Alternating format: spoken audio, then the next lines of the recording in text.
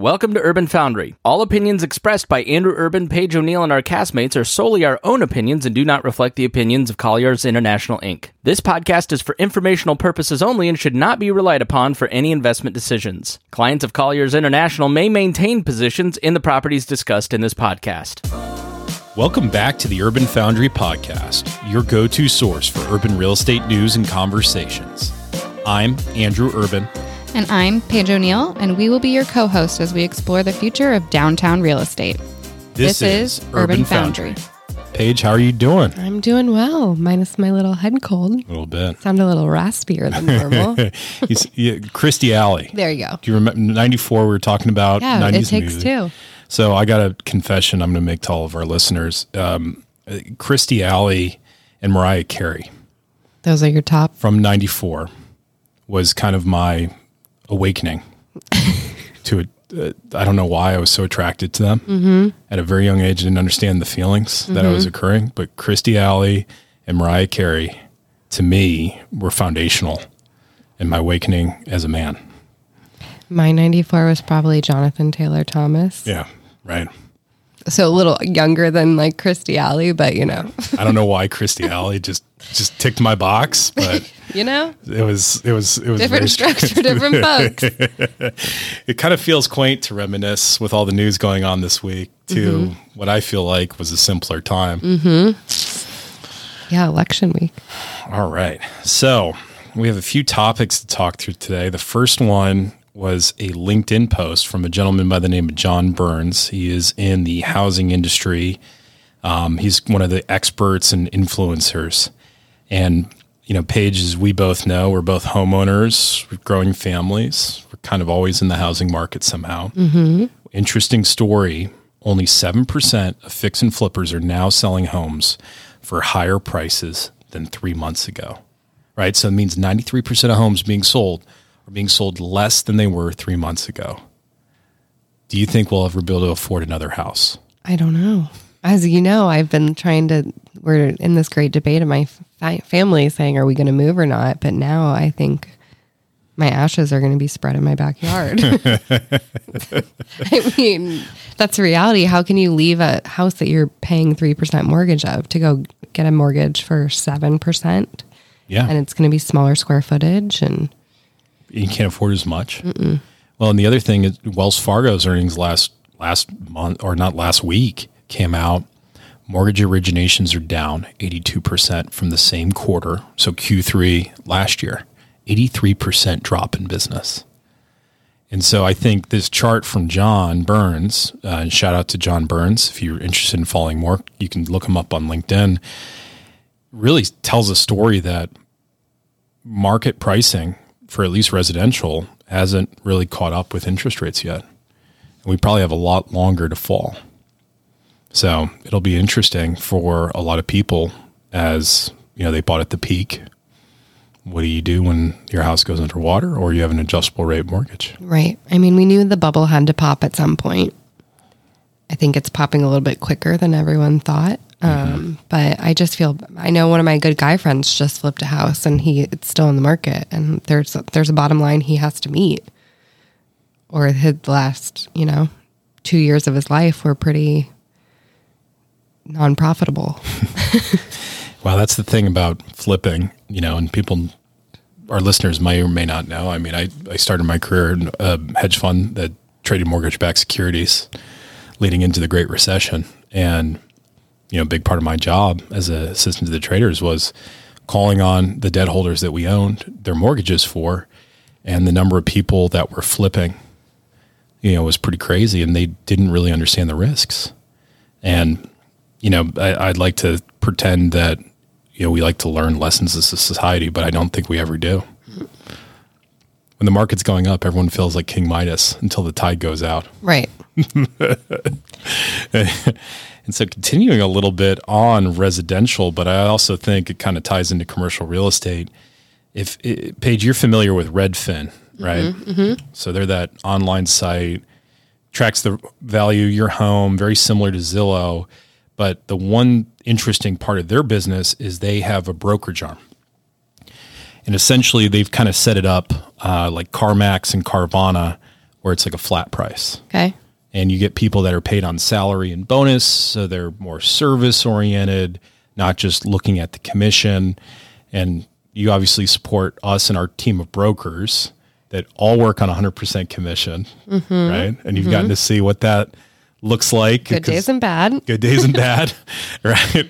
And, what's interesting was I literally read an article in Wall Street Journal maybe a year ago that talked about Redfin and talked about how with the strength of the market and sellers having a lot of power in that relationship, how some people were kind of calling for the end of 100% commission real estate brokerage, whether that was residential, commercial, I think to some extent was insulated from that. But at some point, inevitably those trends kind of follow us. But right now, because of that fixed pricing and just the nature of it, it's kind of failing their model in the business. And it's kind of interesting to see that their stock is down. My gosh, so they're at $1.30. Let me find out what they were, but they're probably 80% down. Yeah, that's tough. It was interesting because there was a lot of people calling for legislation to change commission, especially for residential. And it's just something that as a broker, you kind of in some ways fear. Because, part of the amount of risk we taking on projects and listings. Now, commercial, Paige, I mean, a lot of times we take on $1 million risk, and work on things for years with no guaranteed payout. Right. And, it's part of the risk return we sign up for. And that's the incentive, and that attracts certain type of talent. But it really shows that when transaction volume's down, you have all these people on payroll under this model of a fixed price, how difficult it is to pivot that business, right? Where the rest of us here, if next year turns out to be tough, I mean, that's what we sign up for. Right. We know that there's no paycheck guarantee tomorrow. Yeah, it's an interesting business plan for sure. Yeah. The longevity of it is definitely up in question as we speak, but. Wow. So yeah, they're down 91%, their stock price in the year, 91. That's like would not want to be sitting in one of those board meetings. They're sitting at $3.43 a share. Target price, analysts on the street say it's $1.30 a share. Yeah. I mean, if they still have another 66% they can drop from their current price. So that's interesting to see. The other news that came out, some of Collier's competitors are announcing layoffs and slowdowns in commercial. Which is really interesting to see just because of this capital markets region. That brings me kind of to our next article. This is from Green Street. And for our listeners that are not familiar with Green Street is one of the, we'll call it one of the bigger players in commercial real estate data. And so property prices year to date are down for commercial properties 13%, which is not surprising given that the cost of debt has gone up 50%. Relatively in the same period. And I think it's interesting to see, how much a 50% change in interest rates is completely re-upending how people are approaching valuation right now. And this is a huge challenge, I think. We're seeing it in the office market, for future valuations on refinance, but also, in a lot of cases, there's no buyers in the market. Because everyone knows the cost of debt's going up, and what does that mean? And there's these economic headwinds. And so, we're seeing things probably getting rockier before they get more clear. Mm-hmm.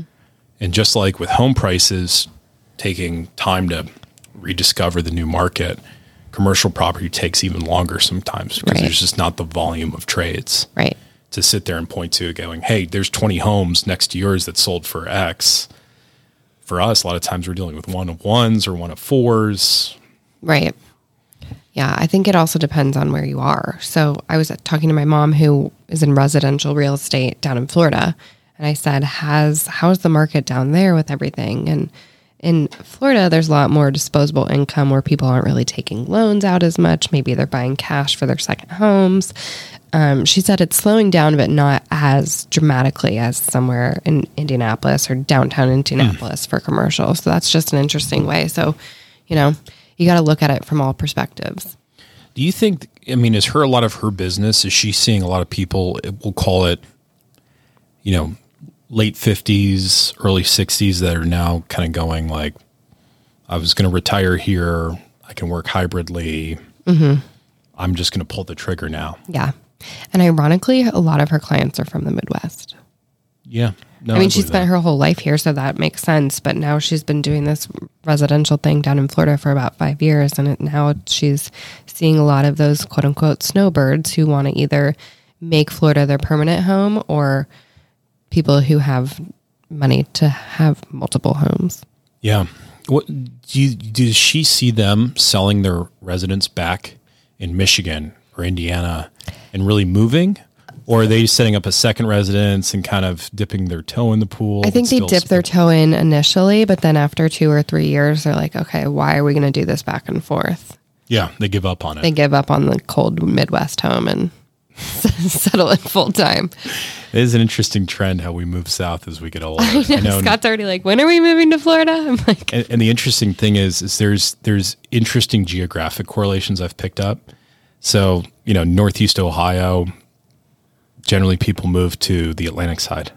So like my parents' neighborhood, everyone that has a home down there is in like Boca, Lauderdale, Palm Beach, Miami. And then a lot of people from Indianapolis are on the Gulf side. Yeah. Right? Mm-hmm. There is like that weird line somewhere up in these states that splits east side or west side of Florida. Yeah. You're either an East Coaster and West Coaster, and it's not, you're either an East Coaster or West Coaster of like the United States. Right. It's like somewhere in the Midwest it teeters. Yeah. It's weird. It is weird. Florida's a fascinating place. It is. It's very fast. I went to the movies there once on a rainy day. It was packed. Really? Like I went maybe 10 minutes before the movie started and I had to sit in the front row because it was so sold out. You're like right there, like neck craned to go see the movie. And I've done it twice now, and both times when it rains in Florida, everyone goes to the movies. I remember as a kid, my grandparents had a place. They bought a bunch of real estate in Miami in the 60s. And then my grandfather on my dad's side sold it. I think like he sold it like the wrong time. Like he was like half of his ideas were huge and they were awesome. And the other half were like dog shit, terrible timing. Right. And that was one of them. And I remember, so then they bought a place in Naples. And I remember we went down there as a kid one time, like they let us use the place. And I remember just being so bored out of my mind. This is like Naples in the late 90s. It was just all gold Buicks and Cadillacs, early bird special. Yep. Like it was so boring. Like I remember like going to their pool and like all the old people were like pissed there was kids in the pool, like just making noise, Splashing. And I was like, God, Dad, I don't want to come here again. Like, it sucks. Yeah. And then I discovered Miami in my college years, and I really quickly got it. See, there's the East Coast in you coming out. It is. I know. I like that side of Florida. Yeah, see, I like the other side. The other side's too quiet. No. It's too quiet. It's Snoozeville, too. I like it. It's too conservative. Sarasota has the best beach in the country. #1 beach But it's in not America. Miami Beach. It's not sexy. Well, Miami, you can still be sexy. That's true. So it's pivoting a little bit. Some good news for cities this week. Allstate, which is a Chicago-based company, Northbrook, Illinois, they had recently sold their huge suburban campus, over 1 million square feet, to an industrial developer out of Chicago to turn it into industrial. Right? It's this big, huge campus out in Northbrook. You can see it from the freeway, going industrial. And the next question was, what's Allstate going to do? Right. Allstate's a Chicago-based company. So right now, this is on Connect CRE, a news source for corporate real or commercial real estate, is they are strongly in talks with the city of Chicago to move back into Chicago proper, which is a good news for the city of Chicago, who's lost Citadel Capital, who's lost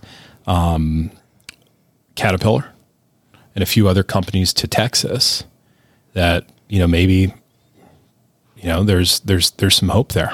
Great move back. Yeah, back to city of Chicago. Paige, you live there. I was just there last week.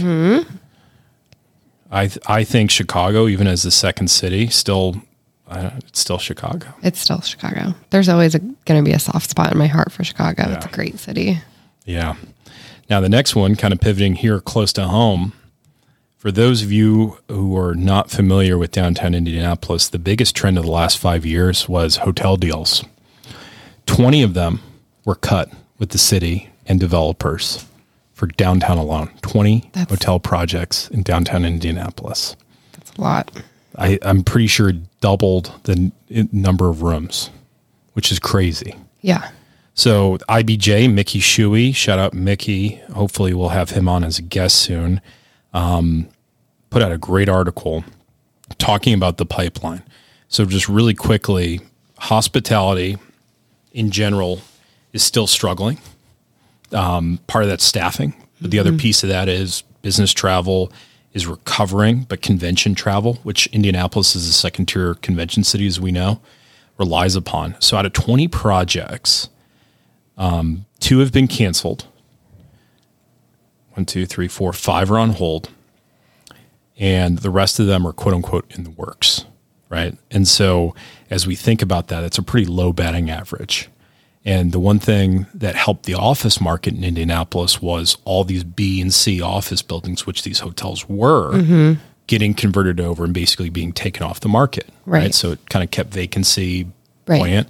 And, our teams transacted 2 of these older buildings in the last year, one at Ohio Street and one in Washington Street, which are slated for conversions, not to hospitality, but to something else. And it helped buoy the office market because it's taking off space, right? The question that we're really working through is, these entities bought it at record high numbers, right? COVID happened, and then, now interest rates are going crazy and inflation went crazy. Right. What happens with these ghost buildings? Yeah. That largely, and I know there's other cities, in Cincinnati has a good number of these, Cleveland has a good number of these, Columbus not so much, Detroit had a number of these, that these buildings are stuck in limbo. And the question becomes, what happens when they need to be worked out? Yeah. Because renovation costs are up. Interest rates are up. Right. And rents can only go up so fast. Right. So, and some of these could be converted to multi, but financing is getting more difficult. And the prospects of raising rents much more, I think, are, in a way, so for our audience, part of multifamily is based on the spread between the equivalent cost of ownership and the market rent, right? So what is people's alternative to renting? It's buying a home. Right. So as interest rates go up and the average price of homes for right now is staying pretty stable, therefore there's still a pretty big gap. So as a landlord, you can kind of raise your rent up to that point. People will still say, hey, it's more efficient economically for me to rent than buy. What happens when home prices come back down again is, even as interest rates go up, part of the question is, what is the mortgage equivalent for the average home? And so if prices continue to go down in residential, which we were talking about earlier, it can have an impact on multifamily to an extent. Right. Thinking about boutique hotels in downtown Indianapolis, there's 2. Yeah. There's really 2 true boutique hotels right now. And if you were coming for a conference, you can stay all over, but like the big ones that I'm thinking would be like the JW, the Conrad. Right. But, there's been a big trend in these boutique hotels. Looking at the list here, majority of those that have been completed are under 200 units. Yeah. No, I think boutique, it goes back to, that what we were talking about, that people are looking for more than just a room to walk into to lay their head down. They want the experience of it. So BottleWorks is the experience. You can go eat at the Garage Hall. I don't want to get it by the wrong name. The Garage Hall, and then go bowling, and then you can walk around downtown, and it's more about the experience than just like, here's your key, here's your standard room where your bed is and your shower is. Yeah, I think that's the one theme that we keep uncovering, is that how do you draw people back, whether it's a downtown or within a city center, and it's really experiential. Yeah. Right? People aren't going to come down just because they have to. Right. They don't have to anymore. Right. We went out for lunch today downtown. It's Wednesday at noon. There's not a ton of people walking around on a beautiful 62-degree day in November. Yeah. Well, and that's the biggest problem for businesses downtown. How do you support lunch? How do you support services? I'm curious. So the one thing I was thinking about was with your experience at Nordstrom,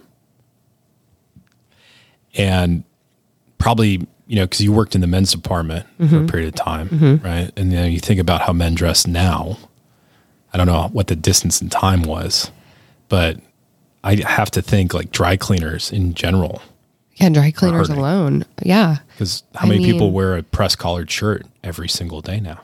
Not many, I'm sure. And so during the peak of COVID, we had to switch, like our buyers, they like basically canceled all of the on orders to just start ordering all athleisure. You needed as many sweatpants, as many sweatshirts, as many cozy clothes as possible to ride out this next 2 years. But then I think from that, the shift back to true work casual in an office, what does that mean? I mean, we have people in our office who wear shorts that won't be named, but you know who you are. Yeah. Guilty.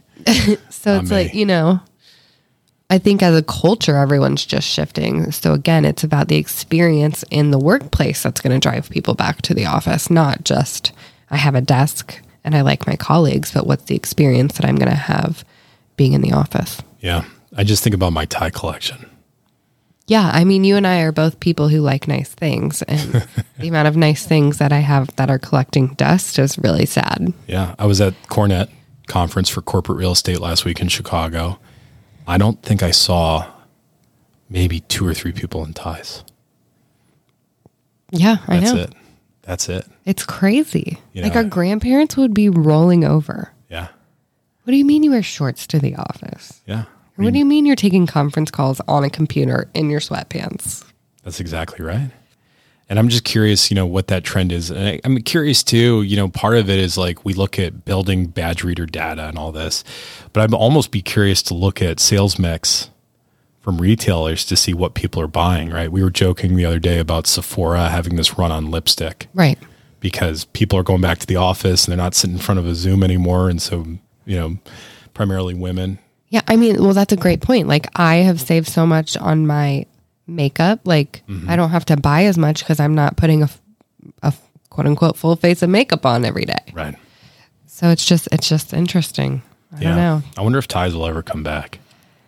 I mean, my husband would love if they never came back. I had to beg him to wear a tie at our wedding. Yeah. But there's something about it. Yeah. I mean, it's like it completes it. You're ready to go. There's something about wearing a good power tie. We were joking that because I worked in the men's department in Chicago, and you and Kevin were just up there, and I was like, I could have sized Andrew up in 2 seconds and sold the shit out of him when he walked into Nordstrom. Oh, yeah. I mean, I was the easiest guy's customer. I was telling him things about the J.M. Weston loafers I was buying. He didn't even know. He's like, huh? So you're going to buy these $200 shoes or what? No, they were a lot more than that. Yeah, I know. I'm not saying he was saying that to you. He was like, oh, wow, this guy is like, he knows what he's stuff. Getting. Right. Yeah. I'm going to step back slowly now. I'll tell you what I want. So what else, Paige, are you tracking these days as far as articles go? Anything else out there that our listeners should be aware of? I don't have anything to bring to the table right now, but I will come prepared next week because I'm trying to wrap us up here. That's true. Well, thank you everyone for listening today for the Urban Foundry Short, right? Our weekly roundup on news, 20-minute, easy to digest on your commute on the way to or from work or to and from your desk at home. There you go. However you work today. Thank you for listening. Thank you to our executive producer and audio wizard, Chris Spangle at leadersandlegends.net. Also, thank you to my co-host and producer, Paige O'Neill. And finally, thank you to Colliers International for providing us space to use as our recording studio in downtown Indianapolis. If you like what you heard, please hit subscribe on your favorite podcast platform. And don't forget to like or follow us on LinkedIn and YouTube at Urban Foundry Podcast.